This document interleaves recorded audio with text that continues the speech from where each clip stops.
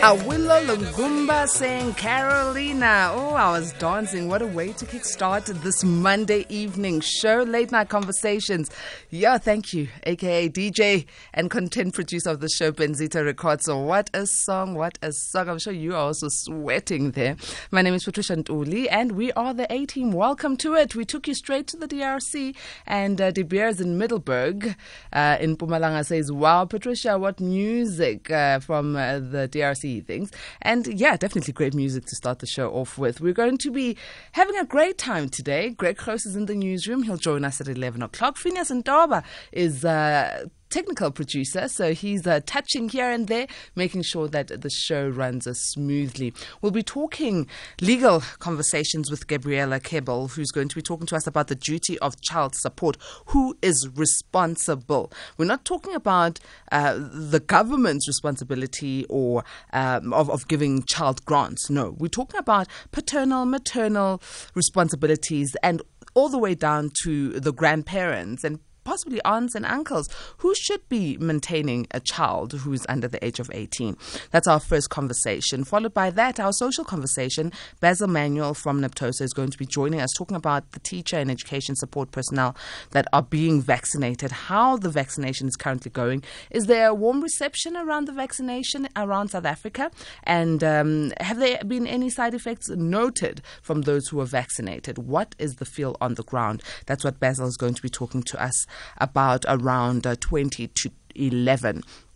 After 11, since it's a Monday, we go into our Clairvoyant Media Mondays with our spiritual master coach, Ida Kutsia, and she'll give an opportunity for you as an A-teamer to get your reading done. All she needs is your name, your surname, and your date of birth, and you can ask her a question related to your personal life, love life, finances, health, spiritual life, career, whatever it may be, and she'll be able to draw from her wealth of knowledge as a spiritual master coach and her cards, and she'll be able to tell you what to expect or what to avoid. The number to dial to interact with us is 011-714-2006. Or you can SMS 41391. Remember, the SMS is a charge at R1.50. WhatsApps go to 0614104107. Remember, we are on Twitter at SAFM Radio, at Patricia N. Ntuli. Use the hashtag SAFMLNC on DSTV channel 814. Late Night Conversations with Patricia Ntuli, Monday to Thursday, 10 p.m. till midnight. Legal Conversations. Let's welcome our first A-Team guest on our legal conversation, Gabriella Keeble, who is a senior candidate attorney at SchoemanLaw Inc. Thank you very much for joining us, Gabriella. Good evening. Evening, Patricia. Thank you so much for having me. We are talking about the duty of child support and who should be responsible. Now, talk to us about what the law says around child maintenance on its own. Well, with child maintenance, we generally looking at scenarios where the parents are most likely no longer together. They either separated, divorced, or they're simply just not living together anymore. And that's often the situations that give rise to the requirement by one of the parents, normally the parent that's not living with the child, to essentially support for the financial needs of the children. And a lot of the times, just depending on each situation, you could have agreements that essentially govern and regulate, the maintenance amounts that would be paid through to the custodian parent, the parent that's essentially looking after the child. But a lot of the times, you also find that one of the parents, they just give a lot of hassle with that. And that is when a parent will approach the maintenance court or an attorney at least to assist them with obtaining a maintenance order, just to ensure that, they do get that financial support from the other parent. Now, there's a notion that it's usually the father who needs to pay maintenance. What if the roles are reversed? Does the father get maintenance if they are looking after the children day to day, so they are living with the child? Yes, definitely. The law doesn't discriminate, with regards to whether it's the mother or the father. It's essentially the custodian parent, so the parent that is seen to the day-to-day needs of the child. So if that is the father, although, a lot of people think it's very rare, it actually happens quite often where it's the father that's looking after the child, and the father is entitled, or has the same rights at least as to mothers, to approach the courts to get financial support. Sometimes I ask myself, how is maintenance calculated, especially when there's a mother and a father who are both alive? What does the court take into consideration? Is it the cost that are associated with the child, and how are they then split between two parents who both have an income? Yeah, it's a good question. A lot of us struggle with that because often we think that, it has to be 50-50. But that's not the case. Most often you'll find that there are specifically 3 factors that the court will take into consideration when calculating the amount of child support. The first and the most important is obviously the needs of the child. So what expenses would be incurred on a monthly basis for the child, such as, your food, your clothing, school fees, medical costs, the usual expenses for the child, and that is reasonable as well in accordance with the standard of living of the child. So you have to be realistic when looking at that. And then the court will look further at the joint income and expenses. So both parents will need to produce evidence of their income as well as their monthly expenses, just to see, because often you'll have maybe one that's earning significantly more than the other. But that's not the only thing that's taken into consideration with income and expenses, because they may be earning more, but the expenses are more as well. So once you've had a look at the income and expenses, calculated that difference and what each parent is left with after deductions, you then calculate, the ratio at which they would then split it up between each parent to say, maybe it's 70-30 or 60-40. In some cases, it could be 50-50 as well. As we're talking child maintenance, I'd love to hear from you. What experiences have you had? I know a lot of fathers have cried foul that the courts don't support them, but it's very clear that the law says that maintenance is the onus of both parents and not just the one. So please do call in and interact with us on 011-714-2006 or WhatsApp 0614-104-107. SMSs go to 41391. We are talking to Gabriella Keeble, who is a senior candidate attorney at SchoemanLaw. Late Night Conversations with Patricia Nduli, Monday to Thursday, 10 p.m. till midnight. Legal Conversations. So, Gabriella, let's say one of the parents has passed on. What then happens when it comes to maintenance? Who must fit the bill of the half that the parent that has passed on was, contributing towards the child's upkeep? So, often you're looking at, and each case is very different, right? So if you cannot financially support your child on your own, and the other parent has unfortunately passed on, or even if they are unable to pay, so they may not even be passed on, they just simply cannot afford the maintenance, you are entitled under South African law to seek remedies against the grandparents. So if it's the maternal or the paternal grandparents, you are able to approach the court and essentially do an inquiry into their finances. And if they are of the means to provide some financial support, they are then obligated to do so in terms of our law. I don't want to be a grandparent. I don't want to be a grandparent. Okay, but that means that if the father or the mother has passed on, then the parent that is living can then go and claim with the grandparents. And what if the grandparents can't afford that percentage? What will then happen? Very, very tricky one, very interesting one. They can actually claim from siblings. So I know there's a lot of people that are probably quite shocked hearing that. But, if it's similar to, when someone passes away and you're dealing with the estate as a whole. So if you've now tried to claim maintenance from the parent and the parent cannot, or the parent is deceased, and you've tried to claim from the grandparents, you can then go next in line and the siblings. But this one is much, much more complicated in order to get a court to grant that order, because you essentially need to prove that the situation is so dire that you now need to claim from the siblings. It means that they really don't have anything. They are in desperate need of financial assistance. And in those instances, you can then possibly approach the court. But I would suggest that, if you are considering having a claim against your siblings, then, definitely speak to an attorney first. And just something to note on this as well, Patricia, is it's not only the parent that would need to claim as well.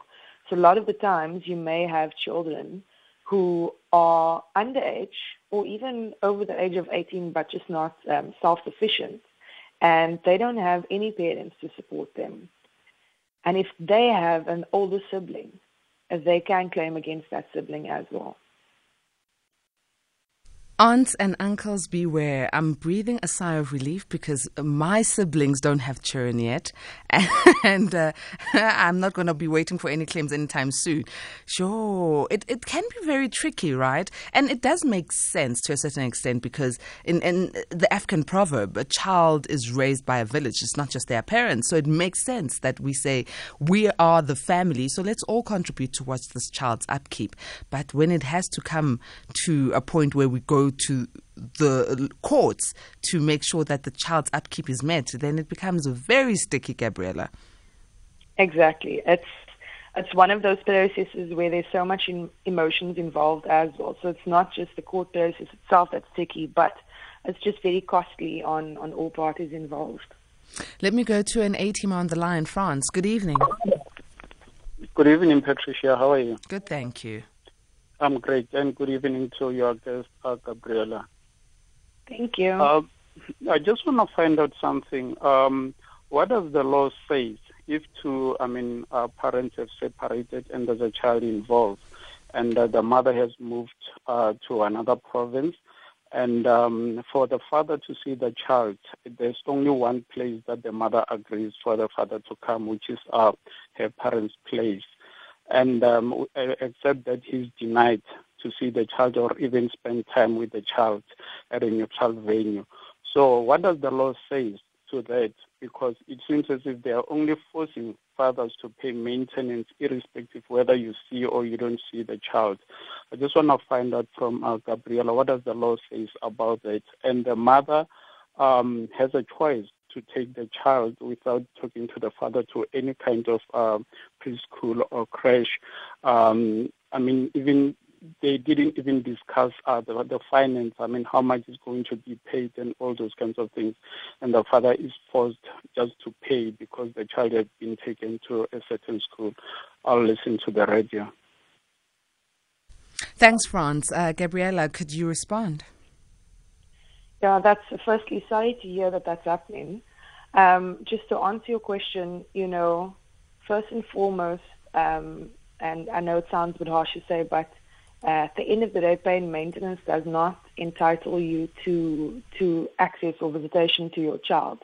But that is something that you can approach the courts for assistance. So if the mother is the primary custodian of the child, and she's essentially denying any access at this point in time, I suggest that you approach an attorney for some assistance or approach the children's court itself just to get some guidance and assistance there, and possibly entering into some sort of parenting plan as well that would govern your access and your visitation rights.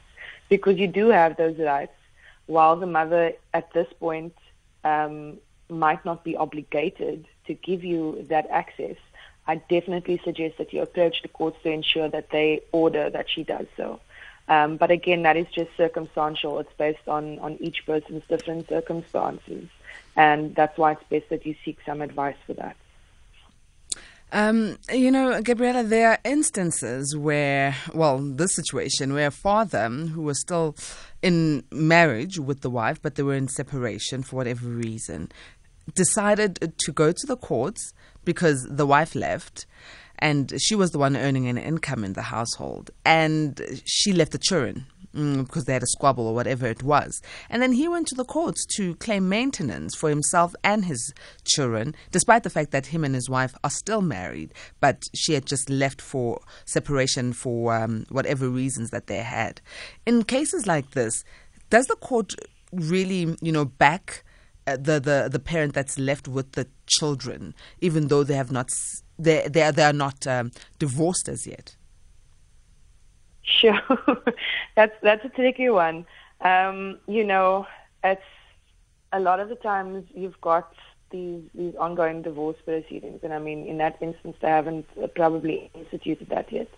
But I think in terms of interim orders, and again, just like maybe what type of marriage system they are under, if it's in community or out of community, there are ways to get some advice just with regards to their next steps and possibly some sort of financial support in the interim. But that's something that, the court will obviously take into consideration, especially if the wife was the main breadwinner. Hey, my breadwinner always in trouble.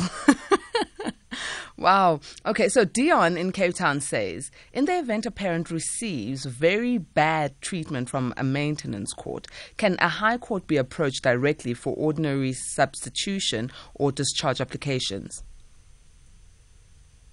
That, I think, if you were possibly going to appeal that ruling in the maintenance court, but you could also just first see what internal remedies or at least what court processes are available to you at magistrates court, and then by all means thereafter you can appeal that and move forward to the High Court. The High Court does also have jurisdiction over the children's interests as well. Let me go go ahead. No, I was just going to say, so that is definitely an option that is available to you. But where do you report bad, service from a maintenance court? Or if it's the maintenance, so it depends if it's the maintenance officer or the magistrate itself that's presiding over the matter. With the maintenance officers, you can obviously just have those discussions with the court and, the chief registrars as well of the court. You could possibly have a different maintenance officer if the investigation has warranted that, there has been some unfairness or bias there. But other than that, you would need to do essentially applications just to review the matter. Let's go to some of our A-teamers' voice notes. Hi. My mother was maintaining my brother's kid. It was a relatively low amount, 300 rand, but that was like transport money for me for almost 3 weeks. But my mother was earning far less than my father, so they were not together anymore. So I just wonder how it went to her, because had it gone to my father, the child would have gotten more. And like seeing him now, knowing that he was only maintained at 300 rand a month, it hurts. Sure. Can you weigh on this, Gabriella? Yeah, that's a really sad one, and unfortunately it's the reality for a lot of people. And that is why, we urge everyone to approach the courts and approach the maintenance courts and the maintenance officers just to get some assistance and guidance to ensure that, their rights are enforced and, in situations like this where you can actually get additional support and, there's no unfairness that's taking place. Because a lot of the times, we often find that this is the case because we haven't gone the legal route. We've tried to keep it in-house. We've tried to sort things out essentially on our own. And unfortunately, there's so much more that's available to us that we can get out of the situation as well. But yeah, I urge everyone that's listening, if you are having any issues with child support, to approach the courts, approach someone for legal advice as well, just to get the guidance that is needed. Gabriella, thank you very much for joining us this evening. Could you kindly give us contact details for SchoemanLaw Incorporated?